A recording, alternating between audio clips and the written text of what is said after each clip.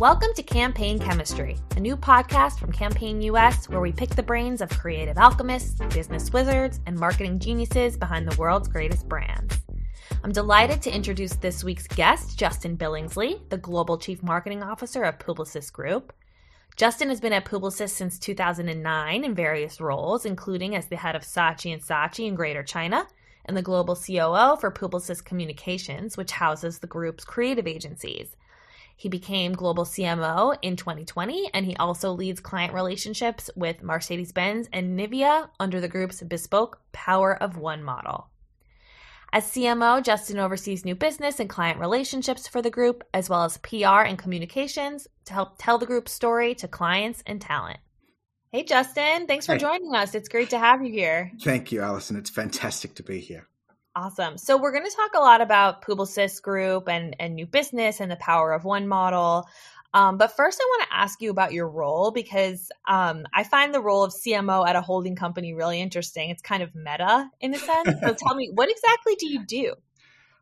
My job as a CMO of a holding company is exactly the same as the CMO job in one of our clients. I mean, my job is to find growth. And that's the job of a CMO. The job is to understand their consumers. In our case, my consumers are our clients. My job is to understand them, just like our clients as CMOs. And my job is to find ways to help them grow. I think the CMO job sometimes can be seen as this kind of biz dev or new biz job. And that is certainly a part of my portfolio, but it's only a part of it.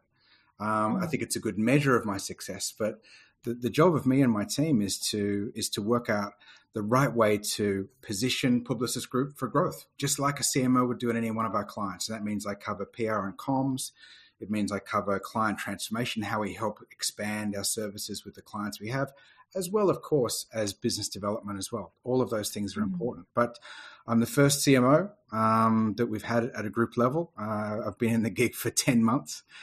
So I'm sure it's interesting for anyone else listening who's started a new job in a world where you haven't met in real life a lot of the people that you're working with. So like myself, it's like yourself, yeah. So it's been interesting, but I'm extremely excited to be doing it. And yeah. So why did Publicis create this role 10 months ago? Because the time has come. We're increasingly from a new business and business development perspective, we're increasingly being involved in reviews that are, I guess what we call end-to-end, full customer journey reviews. And they're not things that can be answered by a creative agency or a digital agency or a data agency or even experience agency. And when these things are being joined up, because clients need to defragment the complexity of their lives, we need to make sure we're telling our story in as comprehensive way as possible. Actually, I have been playing in some respects the role of CMO before I was the CMO. And I was doing that by working on and winning some significant new clients by drawing together different skills from across the group. So it wasn't so much I think the way Artur thinks a lot about talent decisions he takes is it's not about here's a job, now let's go and find the right talent. It's here's a talent, and I'm not saying it's necessarily for me, it's for a lot of people that work with him. Here's someone, how do we structure so they can be successful more often? And in my case, it seems like I had some good experience with Mercedes-Benz, then with Beiersdorf last year, of drawing very different people from across our company, bringing together a story that was compelling enough for a client to join us, a new client to join us. So now, how do we industrialize that? How do we make that into a set of practices? And how can we scale it so that there are more people who are doing that across our business? And that's what makes it, it's a role whose time has come. It feels very natural to be doing it. Yeah, for sure. And like you mentioned, you've been at Publicis for a while doing this. Talk about, maybe some of the clients you've worked on in the past that led you into this new role and why that was successful enough to make it a group-wide effort. Yeah, I was a client for 20 years before switching to the dark side, to the agency side.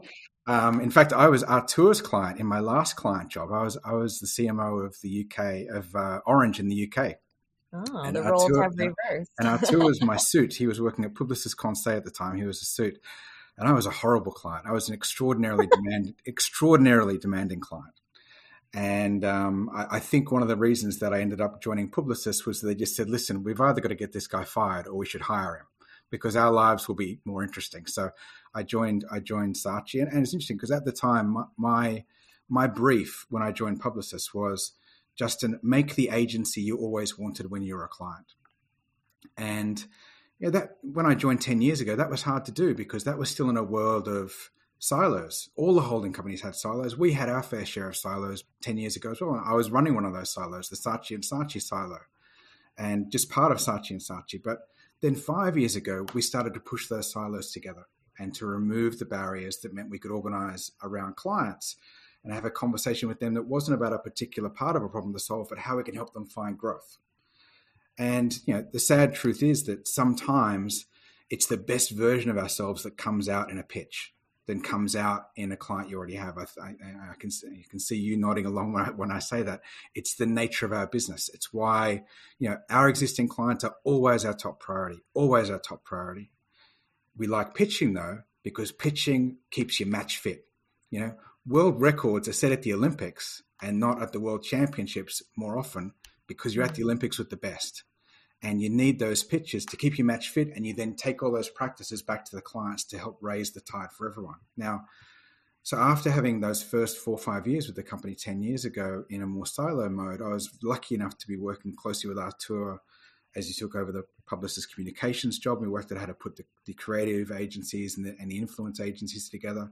And then when we was made CEO and I took over in a COO role in a couple of countries, to then work out how to make this amazing Lego set we've got fit together around clients. And then when 4 years ago, the pitch for Mercedes-Benz came up, it was a fantastic opportunity for us to show what we could do with this Lego. And we pitched that and we won it. And then we had the Disney Plus, or the Disney pitch, which was the largest media pitch on the planet in the last 3 years, which we also secured. And then last year, Beiersdorf was a fantastic win. There's been some other ones. There's some of the ones that I was personally involved in, but they were great opportunities. But it's not so much about winning those things. It's that taking the practices of what made us stand out amongst competitors to then re-import them into improving and growing the relationships with the clients we have, the Samsungs, the Procter & Gamble's, these long-standing partners, is really where we've all benefited from it. Yeah, and Publicis calls this model the power of one, and we've heard that come up over the past few years a lot, and it's won you a bunch of new clients that you mentioned: Disney, GSK, Kraft Heinz. Why does this model solve the needs of the clients you're going after today?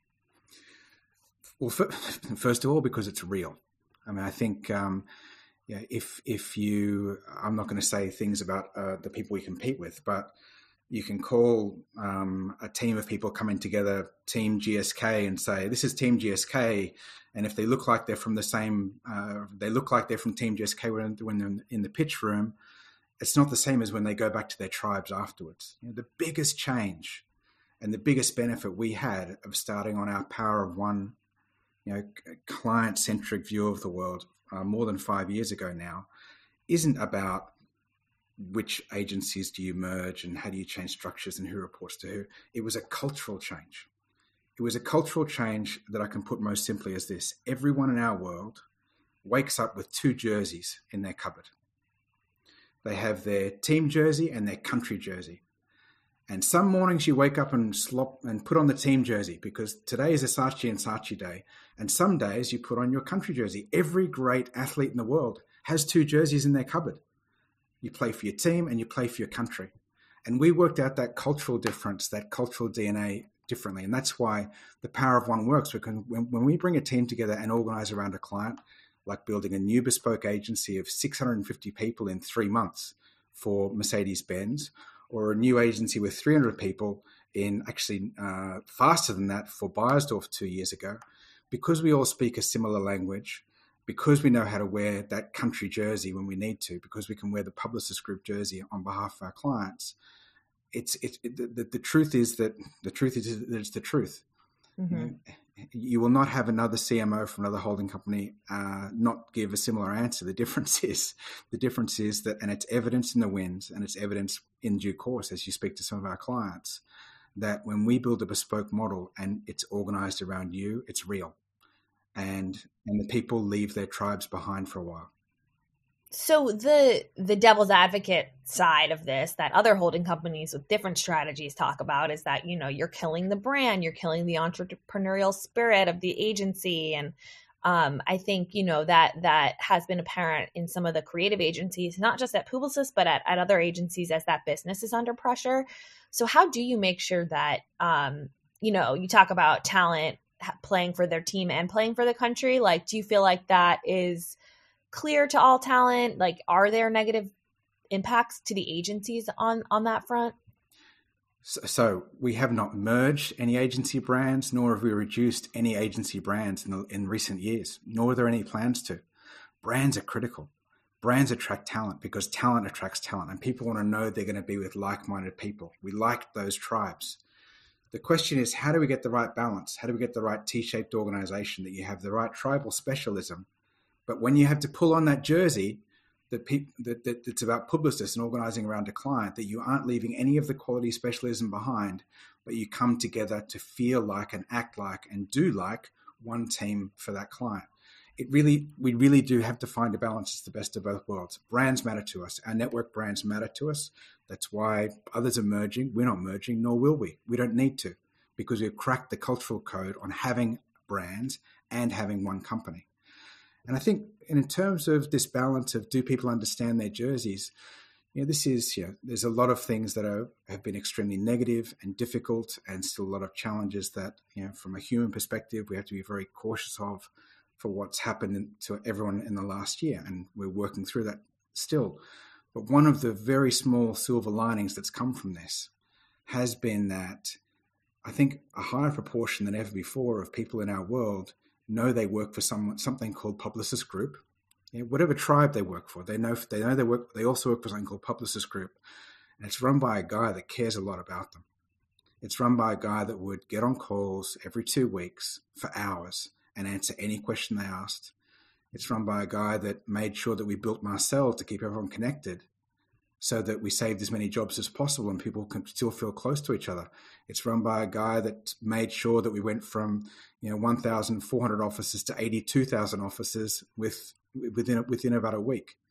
And so this balancing of knowing that you're still part of your tribe, you still belong in a place that attracted you as a talent and for what you believe in, but there's a bigger calling, you're part of a bigger team.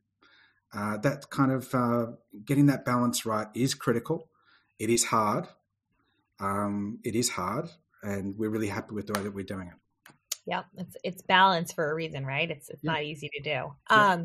So as you kind of lean more into this way of working with clients, would you say that, group wide pitches are what you're really going after, these big global clients where you can grow across the account? And how does that sort of gel with the rise of project work in the industry?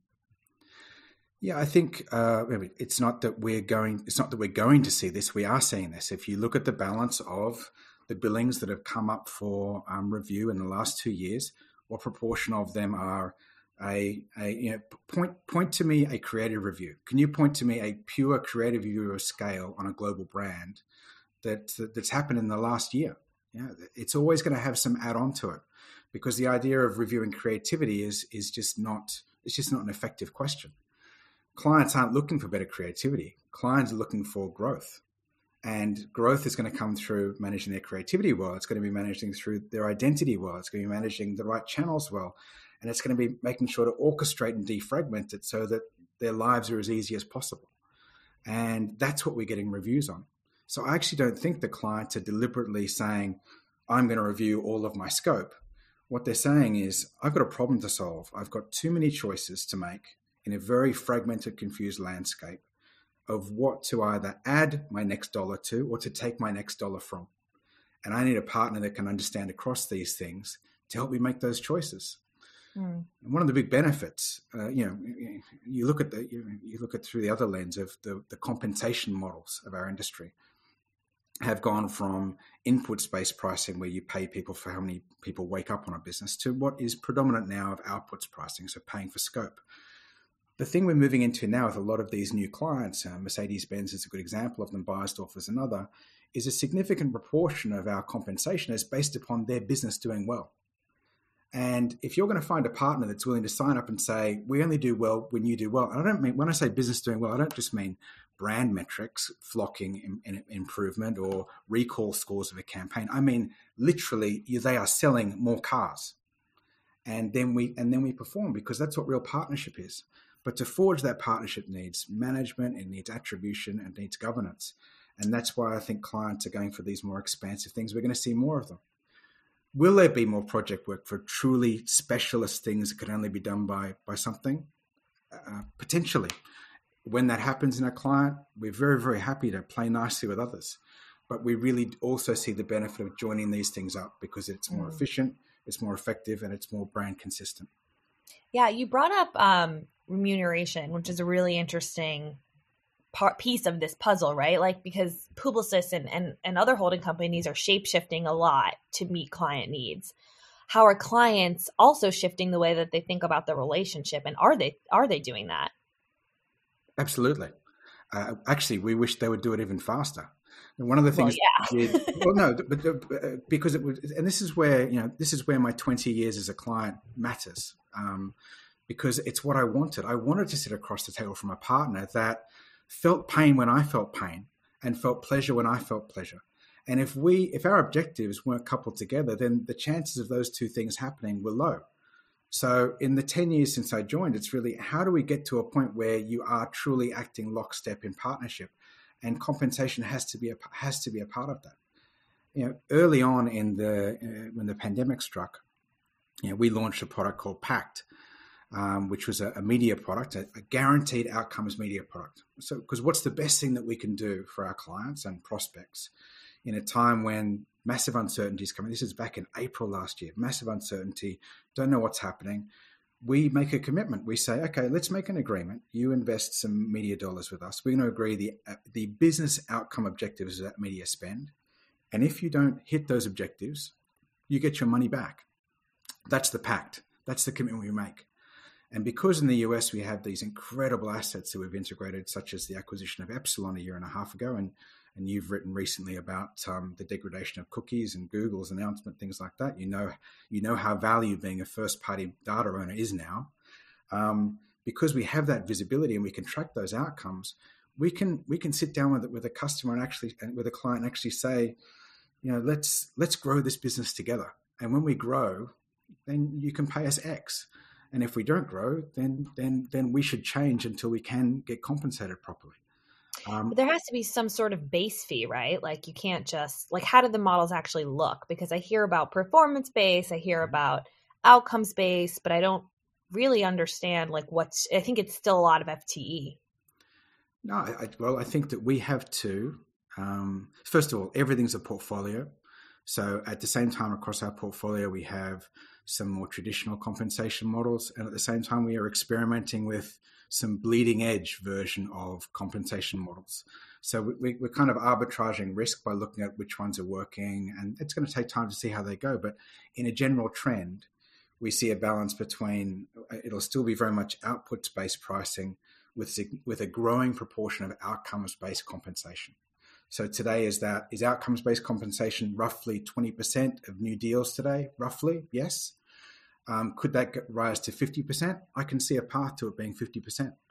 And if it's 50% and those outcomes don't happen, do we recover our costs? Potentially not. But if we are working to be the best at what we do and working very hard to measure it as we go and attracting the talent that we attract, then we should feel confident to put what we call skin in the game. Yep. And skin in the game means we are risking not performing. But because we bring the right team together, because the bespoke model works, because we have the right talent and the right systems, and it's evidenced by publishing the strongest metrics so far out of the holding companies that have published. And when we posted our results 2 weeks ago, we have the strongest metrics of the last year. That resilience the resilience of our business in 2020 is an indication of our readiness to grow into 2021. Right. And, a lot of your job is about growth, but, regardless of performing the strongest, you were still down 6.3% for the year. Obviously, the pandemic played a large part in that, but, Publicis and the other holding company groups have not been growing for at least the past 4 or 5 years I've been covering them. That's got to be a lot of pressure on your job. How are you thinking about getting the group back to growth as the person focused on growth? Well, I think in a pandemic, I mean, as the old joke goes, when you're with a bunch of people and you're looking at a lion and the lion turns and starts running at you, it's not my job to outrun the lion. It's just my job to outrun the others. And I think I think what we've done last year is we're outrunning the others. While we're running, we're transforming.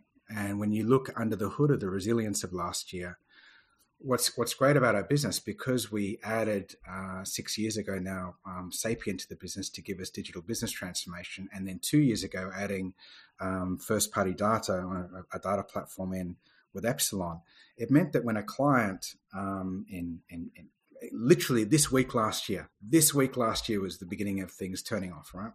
Yep. Yeah. When you have a client that is saying, I'm going to reduce media spend, of course you should. That's the right thing to do. That's the right decision. Now, because we have these other skills, now is a great time to get your house in order. Why don't we start working on your customer data platform? Why don't we work on your loyalty programs? Because that's really going to matter in a world where there isn't bricks and mortar retail and you're going to want to have a direct relationship. How do we rebalance your budget from the paid side of the media world to the more direct and owned side of the media world?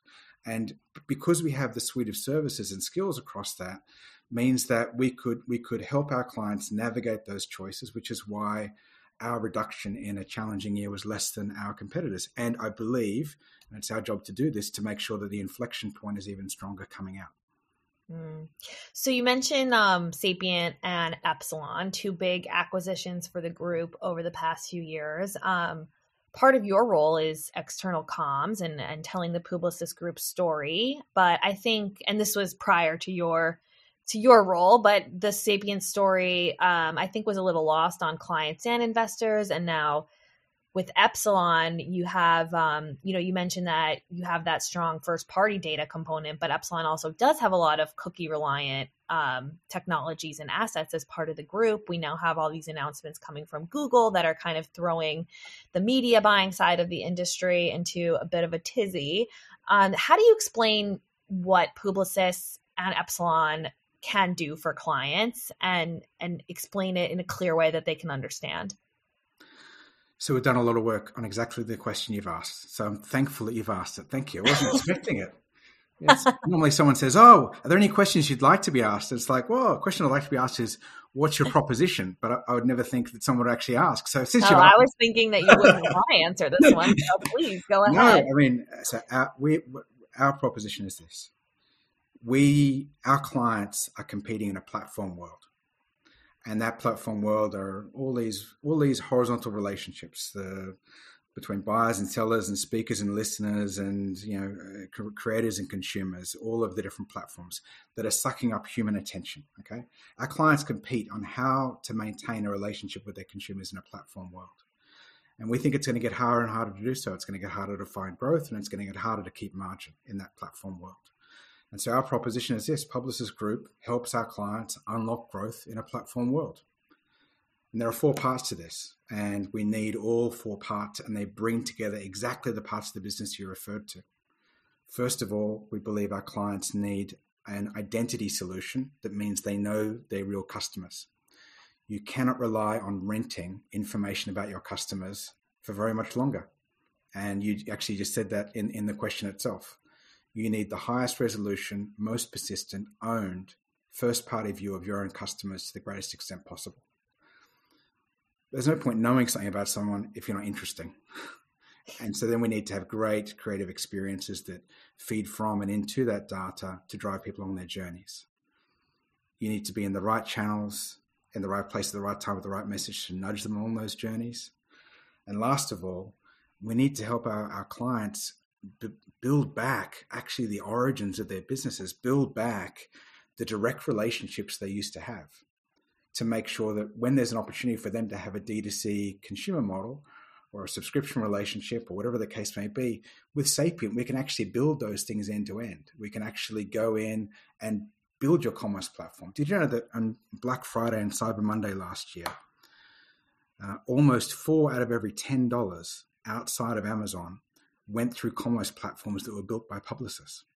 Okay, we're a great advertising company. We're a great media company, but we're actually a great technology transformation company as well when you've got stats like that. And it's good to be good at these four things. So that's data, creativity, media, the right channels, but also direct relationships. The real magic, going back to the very first thing we talked about today, is to be able to orchestrate across them all. Okay, we don't just play the instruments well, we conduct the orchestra well. And that's why we're a great partner to the clients in these bespoke models, because we understand how these different bits can fit together and to help them navigate in, frankly, what's a really challenging environment. So that's the proposition. Publicis Group helps clients unlock growth in a platform world. That's what we do.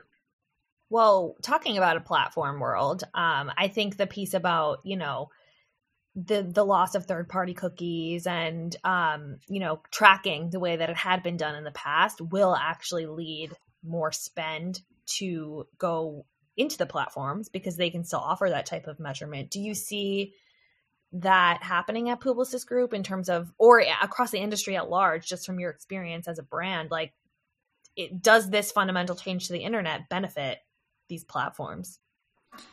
So we look at this through, do you think that they're making announcements because it isn't benefiting themselves? Let's be clear. So did Google make a massive announcement because they think it's in the interests of individuals' privacy? No. Different people benefit from these changes. And our job is to represent our clients and particularly to represent also the interests of the consumers of those clients. Epsilon was a fantastic acquisition to join the family when it already wasn't clear there'd be degradation of third-party cookies. So it was great value 2 years ago when we started to do that deal. Now, thank goodness, it's in the family. Yes, of course, the proportion to which Epsilon Technologies rely on third-party cookies is fractional, absolutely fractional, compared to what our competitors offer in terms of identity solutions. It's far more persistent and far more based on other technologies. And so we're really excited about having that asset in helping our clients, build things up. All of our clients are at some point on, I guess, a data maturity curve, if you like, of working out to what extent they want to know things about their individual customers, respecting privacy and GDPR and all of these things, and then what they want to do with the relationships that come from knowing these things. But, it's probably a good time for us to make a proposition of, we help you unlock growth in a platform world when the walls around the gardens have had another row of bricks put on top of them. Yeah. I guess is what we're seeing. So what are we going to do? Would you like to rent what you know about your customers from the other side of that wall? Or would you like to work with us and we can help you learn those customers directly yourself? And I think in the long term, the smart clients are working out that the answer is the latter. Yeah, for sure. So I want to talk a little bit about talent, and the past year obviously has changed the way we work and will probably continue to change the way we work in the future, even as we go back to the office, different than we did before probably. But how are Publicis is really leaning into, both this change in the way we work with Marcel and then also in these more collaborative models like Le Truc, which is the creative collective that you recently launched. So talk about how you're thinking about bringing talent together in the future, whether that's physically or remotely, whether that is through more collectives around practice areas like Le Truc, and how does that sort of factor into the new client models you're building? So if I flick back through the archives of Campaign and have a look at some of the things that Campaign, I don't recall, but probably wrote around the announcement of Marcel, of saying there's going to be this AI-enabled thing. It's going to be in people's hands across Publicis, and you'll be able to ask her questions, and it's going to help you learn things, and you can put client briefs on there, and you can do a job on the other side of the planet. I'm sure I'll find my fair share of scoffing. And you weren't alone. You were not alone. Okay, there was to a lot be fair, of I was not the editor when you launched Marcel. But there was a lot of cynicism. But you know what? Thank goodness we had that last year. Thank goodness we had it in place, because we saved between 2,500 and 3,000 jobs last year that otherwise we would have had to make, because Marcel helped us asynchronously and helped move jobs regardless of geography and regardless of time, so that people were doing things for clients in different parts of the world that weren't possible before. It was a competitive advantage we had from an operational perspective that we could then pass on to clients so they could access talent seamlessly, because all of a sudden, literally in a month, geography didn't matter. Mm. And so we are very lucky that as a business that had leaned into technology first and furthest versus our competitors, we were ready for this change. We are lucky that as a business that acquired a digital business transformation company, we had tools in place that meant we could collaborate quite naturally in a world we didn't see each other. We had a culture of the power of one that already saw us rally around our clients and around an energetic, strong, clear leadership team as we have. And we also had Marcel, which was a touchstone that, I'm not saying it magically made people feel part of something, because it's been tough. I found it tough. People have gone through all different curves on this stuff, being alone, being in different situations, managing things. And we it's nice to know we're probably past the middle, but there's still a lot to do. We focused on safety first. We focused on looking after people. We still focus on safety in people's mental and physical health, but then to give them the tools that we can still serve our customers' needs. And I think we see that in the resilience of our results. So do you, in terms of like what's happening in the industry right now with talent, there's a lot of people have been laid off regardless of jobs that have been saved. And a lot of people are just leaving the agency world. They're going freelance, they're joining networks. Do you see freelance playing a bigger role in Publicis' organization, or how do you sort of attract these people who maybe don't want to be part of like the grind of agency life anymore? Well, we're originally a French company, and entrepreneur has a French root for a reason. It is something. One of the things I love about our company is that we can help people have that real startup spirit inside a very safe environment of a very well funded, very well working holding company. I don't need to leave Publicis to go and do my own startup, because I've done a startup every year in this company, at least one startup every year in this company for the past 3 or 4 years. When we win a new client, that's a startup. It's a new way of working, new models, new leadership teams, new tools, new offices, new library, everything. It's a startup. So we've got a bunch of leaders who, when we are putting them in the right position, are basically serial entrepreneurs inside a holding company, which is exactly the kind of balance we need. When you look at talent, you look at Neil joining us from Droga 5 to be part of LeTruc. You mentioned that. I won't say that the holding company, but one of our competitors in December, when they were speaking to investors, used the phrase legacy creative agencies. Legacy creative agencies. You will never, ever, I don't think I'll last long if I do it, you'll never hear my boss put the word legacy and creative in the same sentence. Creativity is certainly part of our history, but it is a much bigger part of our future. And LeTruc is a good example. So you mentioned it.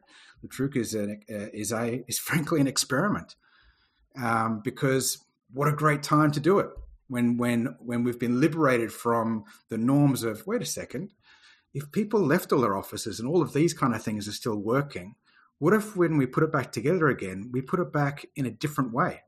What if we put creative people with other creative people, and not just the same kind of creative people, but makers? So they're around the corner from that, with musicians, with designers, with physical experience designers, and what might actually happen when we do that.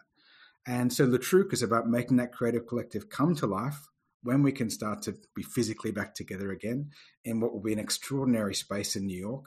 And there's going to be between 400 and 600 people together. And that's going to be the place. What do you want to be? A place that the best creative in the world, when they're 24 years old and they're into their second gig, wakes up in the morning and says, maybe if I'm good enough, one day I can work for ... And we need that ... to be Publicis. We need that ... to be LeTruc when you're a creative. And these are the stories that we're building. But legacy and creative, come on. Creativity is the last great unfair advantage of a brand. And that's what we need to be doing. Data's lovely, fantastic. Technology's lovely at superpowers, but creativity. There's no point being really, really smart if you're also not interesting. And we have to be both. Right. Do you see more opportunities to create collectives like this in other areas of the business, or is this really a specific thing that will unlock creativity? Well, like I said, we're going to do it and learn. This is suck it and see. It's a big call. I mean, we've made some really big hires, and they've joined because they believe, having met people like Carla, who'll run Le Truc with Neil from who's come across from Droga 5, just spending 10 minutes with Artur Sadoun will make you feel like coming and joining our company. I mean, he's an extraordinary CEO, and we're so lucky to have him leading us. There is a sense of, like you said, there's a sense of a startup. You come and don't do a startup. Come and do your startup. It's called Publicis. We're always in beta, and we're just experimenting, finding new things. I think we're going to learn a lot from Le Truc. We learn every single time we do a bespoke agency. When we did PG1 for Procter & Gamble 5 years ago, we learned. We did a meal for Mercedes-Benz the year after. We've done One Touch for Beiersdorf. There's some very big pitches now. We'll see how they land. And each time we learn, each time we iterate, each time we change. And it's not going to come from merging brands or losing brands. It's come from putting talent together in a way that makes sense to help our clients grow. Right.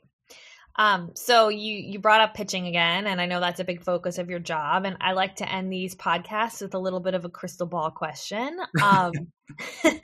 What do you think I know you mentioned before that, pitching is when you kind of bring out your A game. It's how you stay sharp as an agency. It's how you come up with new ideas. But pitching is also really hard, right? Like, you don't get paid for it. It takes a lot of work. It takes a lot of energy.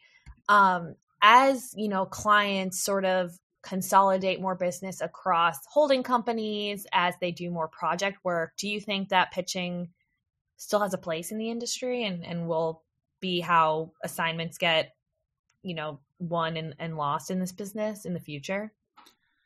100% it will. And we welcome it because we do get paid in pitching. You get paid in a lot of different things. We may not get paid money to pitch, but we get paid in skill. Because we walk away from every pitch, win or lose, better. And so I genuinely mean it is truly, pitching is about sharpening our saw every single time. It's sharpening the saw on a small part of the business, new clients we might win, so we can have a sharp saw to do better work for all the clients we already have, which are always our number one priority. So I hope pitching persists. I look forward to doing it again in a physical room, because I think that there's of the five senses, the sense that I'm paid for is the one sitting in the middle of my face, my nose. And it's the one that doesn't work in this world, okay? Because you can't feel what a client's pain or pleasure as much as if you're sitting with them and having a cup of coffee. So I look forward to those aspects of the world opening up. But I also don't see pitching as a burden of the business. Pitching is the crucible within which we find out whether what we're doing is right. And when you have big brands asking big questions, that's when it becomes the most interesting. So there'll be a few of those this year, and it'll be fun. Well, I'll be looking out for them. And I guess we'll leave it there in terms of let's hope the world opens up again. We can get you on a plane to a pitch soon. I would love that. All right. Well, thank you so much, Justin. It was great to have you. Thank you, Alison. I really enjoyed that. Take care. That's all the time we have this week. Thanks for tuning in to Campaign Chemistry, and we'll see you next time.